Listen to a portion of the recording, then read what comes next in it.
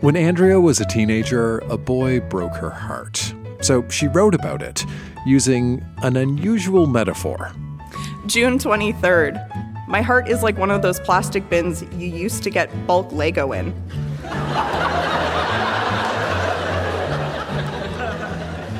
You know, cheerfully tacky red, clatters when you shake it, but it should come with a warning. Caution, once open, you'll probably lose pieces. You will no longer have 1,000 assorted bits and bytes to build upon. They will steal your Lego.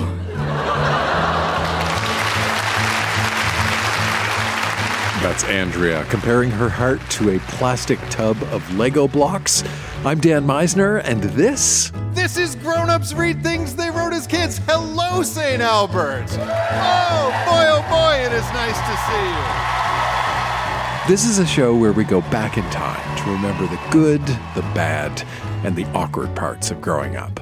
This time, recorded live in St. Albert, Alberta, we have an accident during sex ed class, a rant about pandas, and a very embarrassing journal entry about a particularly smelly moment. This stuff is weird, it is wonderful, and it can help us understand who we are today. So think about who you were when you were a kid, and stick around.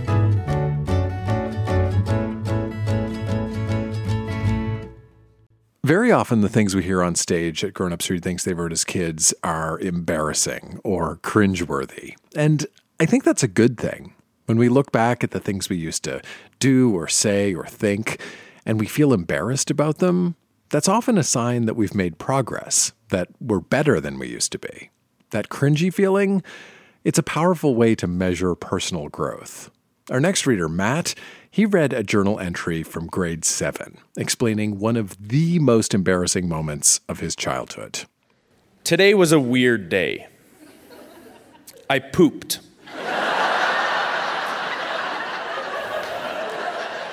In my pants, at Aaron's house, while we were playing. I don't know what I was thinking. I probably had the feeling that I needed to go, but I didn't want to stop. I could feel it coming. It's a thing I've felt before, but I just didn't go.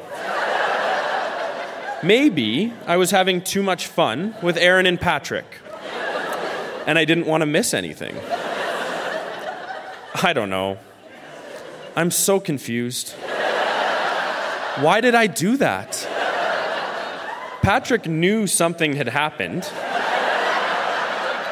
because he asked Aaron and me what smelled so bad. It was pretty hard not to smell it. I just said I had stinky farts. I'm so confused. I just don't know.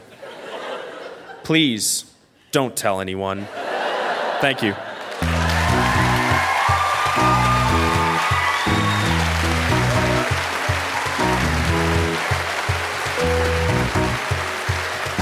That is what we call bravery, ladies and gentlemen.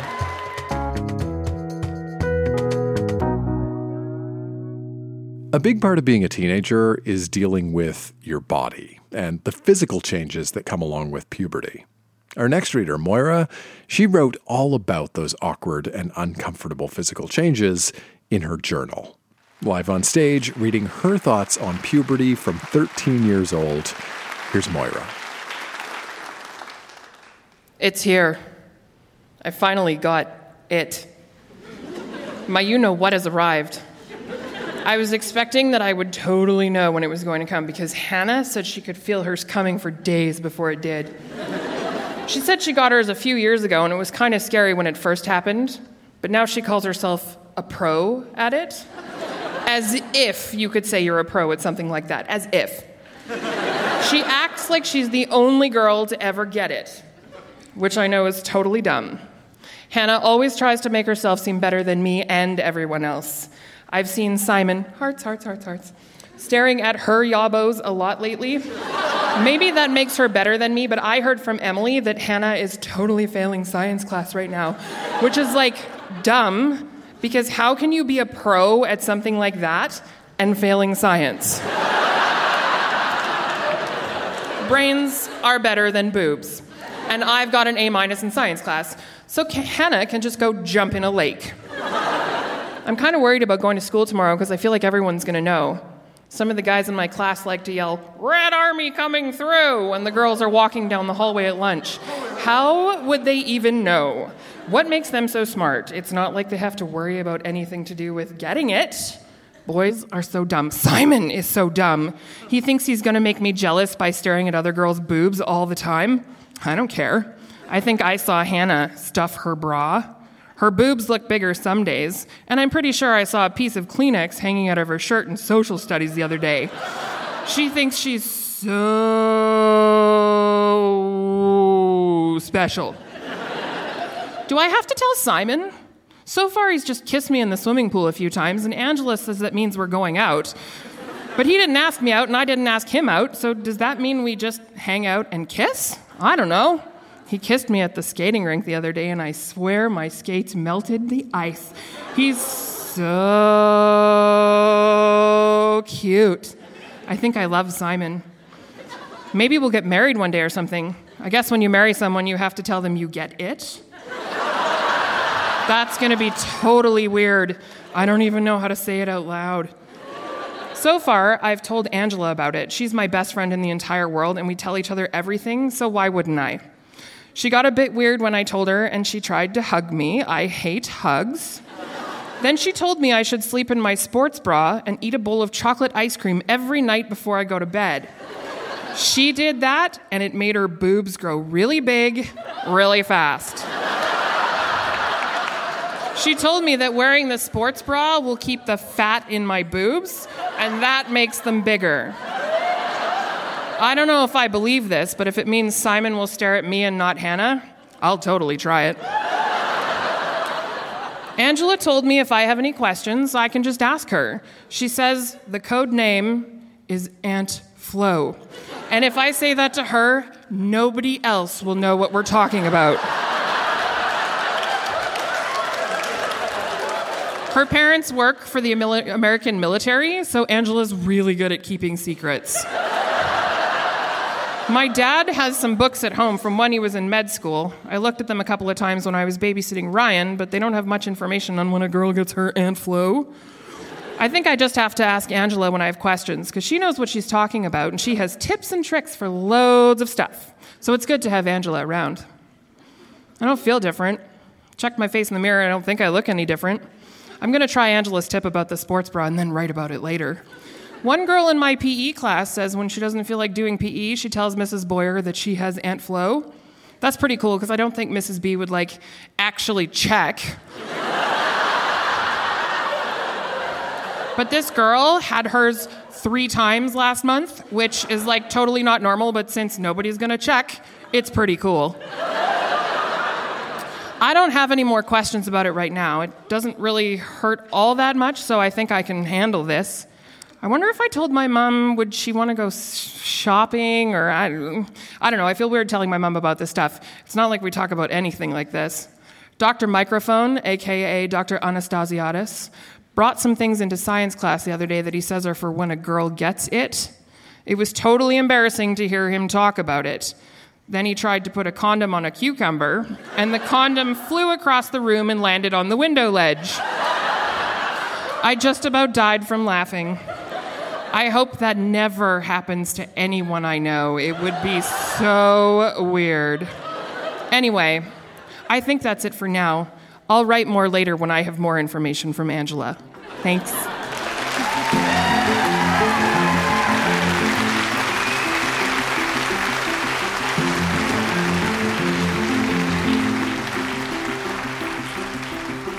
Moira, ladies and gentlemen, very, very nicely done.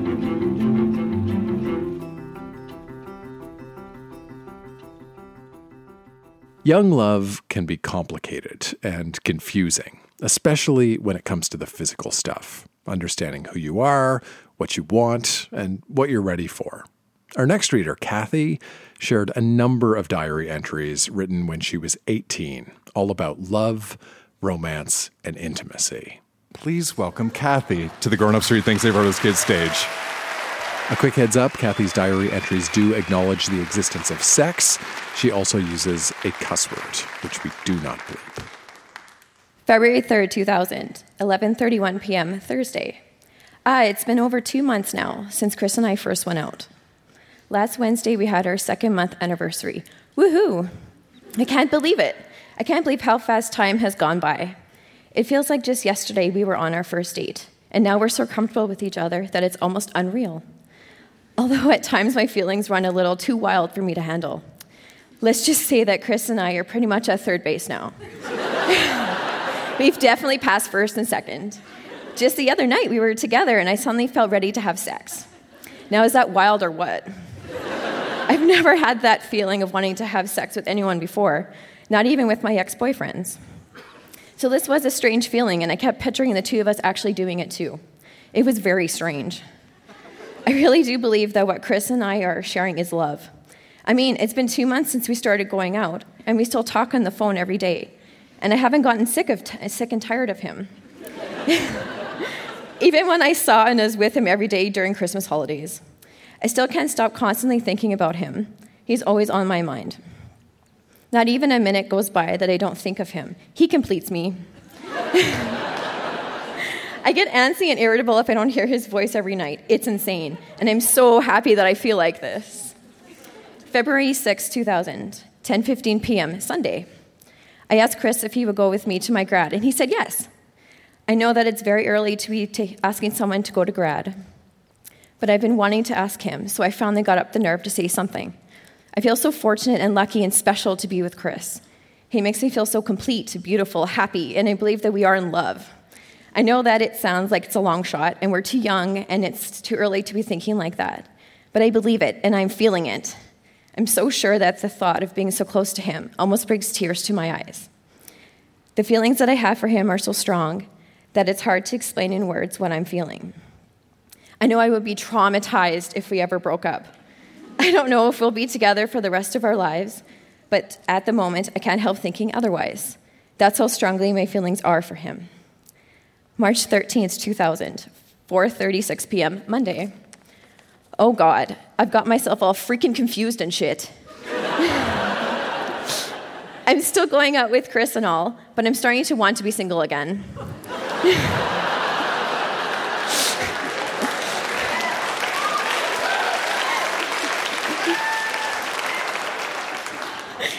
I'm losing interest in him. I don't know why, really, but my feelings for Blair are coming back. I actually don't think they ever really went away. They just weren't as strong as they used to be. But we're in the same social class right now, and he's back to his normal self, and he's actually treating me a lot better than Chris is at the moment. We actually laugh at my planner while Chris thinks it's really juvenile. And there's grad. Chris is so freaking uncomfortable with going to grad with me that he won't even go in the limo. So I'm just going with the girls. I'm starting to dread going out with him. I don't want to anymore. All he wants to do is the physical stuff, and I'm not mentally or emotionally stable right now. I would rather talk and do other things. And he can't understand that. Every time I tell him that I'm not feeling right or that I'm depressed, he makes this big sigh and says, "Again?" That's not exactly being very sensitive. And lately I've been very depressed and haven't really told him because I don't want to have him complaining or sighing all the friggin' time. It gets very annoying. Every time I tell him something about my problems, he doesn't try to understand. He usually says, "Well, have fun with all that," or something else that makes me not want to tell him about my problems. Aren't boys supposed to be there for you? But when I tell Blair things, even the littlest of things, he listens. It makes me feel appreciated, and I like feeling that way. March 21st, 2000, 6:21 p.m., Monday. Well, Chris and I are now officially broken up. I broke up with him on Friday, and Blair has a girlfriend. How could I have been so stupid to think that Blair liked me or likes me? I am so stupid. Stupid, stupid, stupid. I had a feeling, too, and just like always, my intuition was right on the money. Oh well, I'll get over it. I kind of don't want to be dating anyway, so I'm fine with just being friends with him. Yeah, oh well. Thank you.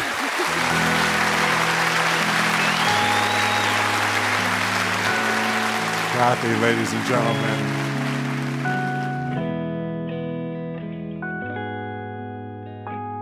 After the show, Kathy called in to reflect on her teenage diary.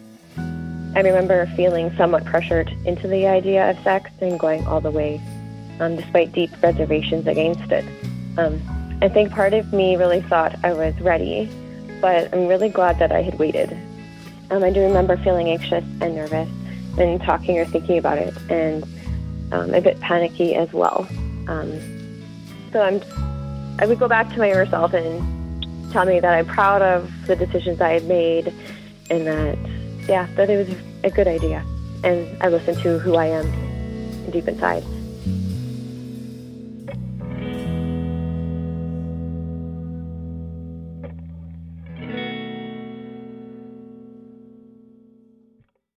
When Michelle was in grade 4, she wrote a very short story starring a family of horses. And she dedicated that story to her parents.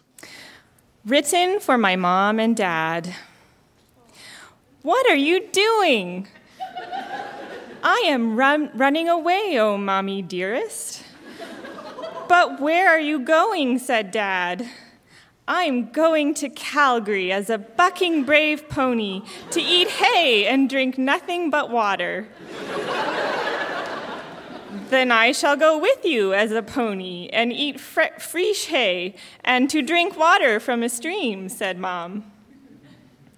Then I will dive into the stream and go to Saskatchewan. I will turn into a fish and be happy. Then I shall go with you, doubter of mine. I shall dive into the clear stream and swim throughout it and hug you nicely, said Dad.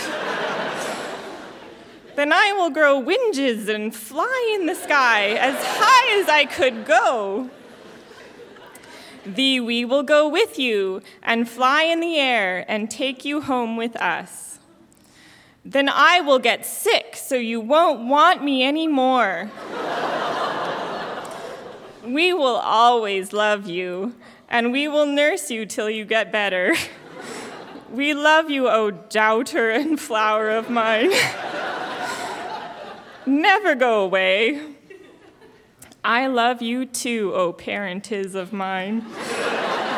And I will love you forever and stay here with you. Thank you.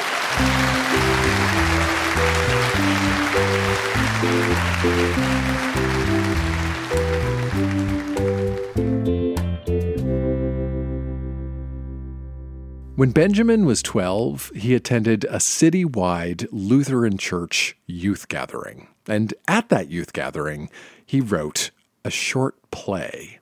Before our live event in St. Albert, I asked Benjamin what his play was about, and he told me, medieval times and a mother tempted by evil. Please welcome Benjamin to our stage.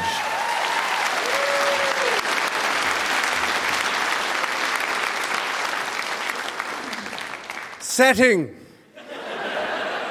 Medieval. Our characters. Mom, Dad, Crazy Wolf Tree, Oracle, and Screamer. Narrator. One day, a father and mother were told by a giant head to go for a walk in the woods.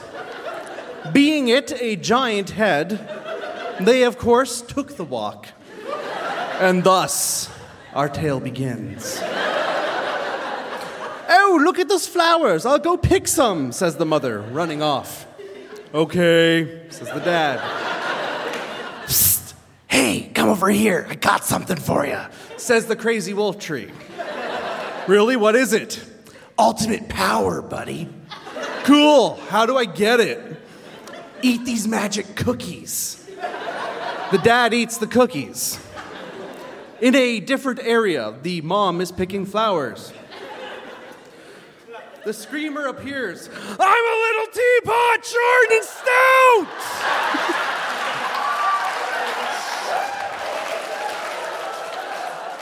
The oracle now appears. Incoming message from the giant head. Footnote which reads, see sheet. I sadly no longer have the sheet. So we're missing a crucial part of the story, clearly. The mom runs back. The dad looks at mom. Come, join the dark side, and together we'll rule as mother and father. Never! I'll stand strong! But there's no pain, no fear. It's perfect. No, it's evil and dark. You shall pay for your insolence. Fight scene. Victory. Narrator. And thus, good overcomes evil as usual. How boring.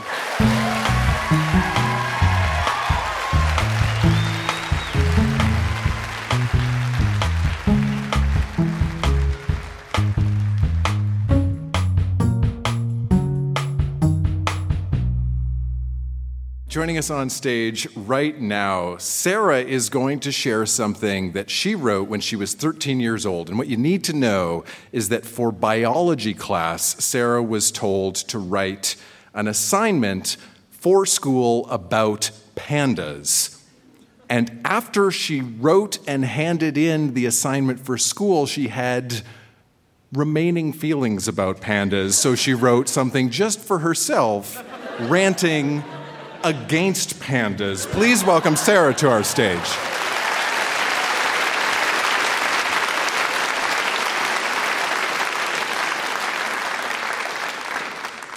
Pandas are unnecessary. A scientific-ish study. I would like to begin by stating that I love animals, except for most bugs and assholes like the bottlenose dolphins. I will generally fawn over most quadrupeds. Coincidentally, I also love bacon, but that is neither here nor there. Anyway, despite this, I have begun to question whether the adorable creature known to all as a panda is a really necessary thing. But, you may say, horrified, they're pandas! To which I would reply, yes, they are pandas. But they are also bears, and bears are badass, while pandas are not. And here I quote Wikipedia. Though the giant panda is often assumed to be docile, it has been known to attack humans, presumably out of irritation rather than predatory behavior. Thus, pandas really should not be allowed to be bears because they are not badass. No, seriously though. What do pandas have to offer the world? Almost all creatures have their spot on the great food chain, so that even mosquitoes and stuff help keep the great circle of life in full swing. But where does a panda fit? Its only natural predator is humans, but that's hardly saying something since we're everything's natural predator. Pandas don't feed any other creature, nor do they cull the herds of other species by preying on them. All they eat is bamboo, despite the fact that they are officially carnivores and derive little energy or protein from eating the stuff. Another Wikipedia quote. The limited energy input imposed on it by its diet has affected the panda's behavior. The giant panda tends to limit its social interaction and avoid steeply sloping terrain in order to limit its energy expenditures. They are the Homer Simpsons of the animal kingdom. Sitting on their asses and generally getting in everyone's way. And they probably laugh about it. Moreover, and most astoundingly, pandas do not feel that it is important to have sex with each other. Anything that does not have the instinctive urge to dim the lights and put on some Barry White really does not exist. In the wild, the males and females only come together when she's in heat. After they have done the deed, the male leaves without so much as a, "It's not you, it's me." In captivity, it's even worse. Pandas just show a complete apathy towards mating with each other, so much so that scientists have gone so far as to showing them panda porn and giving the males Viagra. What the hell? I can't help but feel that the pandas we are trying to mate are all, dudes, just give it up. It's not going to happen. Find new dreams. This is, of course, our fault. I'm not going to mention human expansion and the destruction of pandas' territories, because that's a given. It's the fact that we have messed with evolution so much that it is basically a thing of the past. Humans are the only creatures who will save anyone and anything, no matter how big the odds are against it. I'm not saying this is a bad thing necessarily. I mean, we should totally help people who are dying of cancer to punch death in the face. But if someone decides that it's a good idea to strap themselves into a parachute made out of bed sheets, tie themselves to the roof of an SUV and parasail down Deerfoot Trail, then maybe they should just go gently towards the good light when the inevitable happens. But no. Rather than rejoicing over the fact that natural selection has just roundhouse kicked another douchebag in the nads, Someone is going to call an ambulance, and that guy has just as much effort put in to save him as any other person would. So in conclusion, the panda, well, cute, really just doesn't need to be here. It is an animal that has no inclination to do anything to progress its species. It is the stoner of the animal world, just sitting on its ass and eating the nutritional equivalent of potato chips and Dr. Pepper every day. Pandas are dumb. Let's use science to save more deserving animals like the tiger, or create cooler ones like the werewolf. Thank you.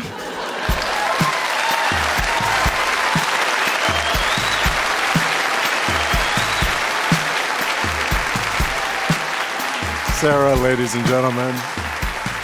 I think a lot of us in this room probably wrote things because we had to for school, and maybe some of us wrote for our own pleasure.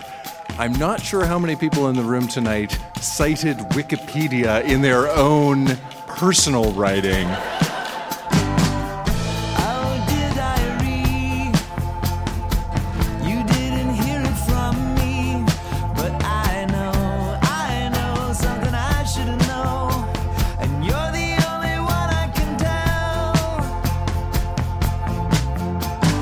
That is Grown Ups Read Things They Wrote as Kids. Our show was recorded live at the Arden Theatre in St. Albert, Alberta, and produced by Jenna Meisner. Our associate producer is Olivia Nashmi. Our music is by Poddington Bear and Lullatone. And our closing theme is Oh Dear Diary by Sloan. Our live event in St. Albert was presented in partnership with Star Literacy. Special thanks to Shelley Pasek and the St. Albert Further Education Association. Now that you've heard Grown Ups Read Things They Wrote as Kids, why not watch too? Search for Grown Ups Read Things They Wrote as Kids on Facebook to see daily videos from readers across the country. I'm Dan Meisner. Thanks for listening.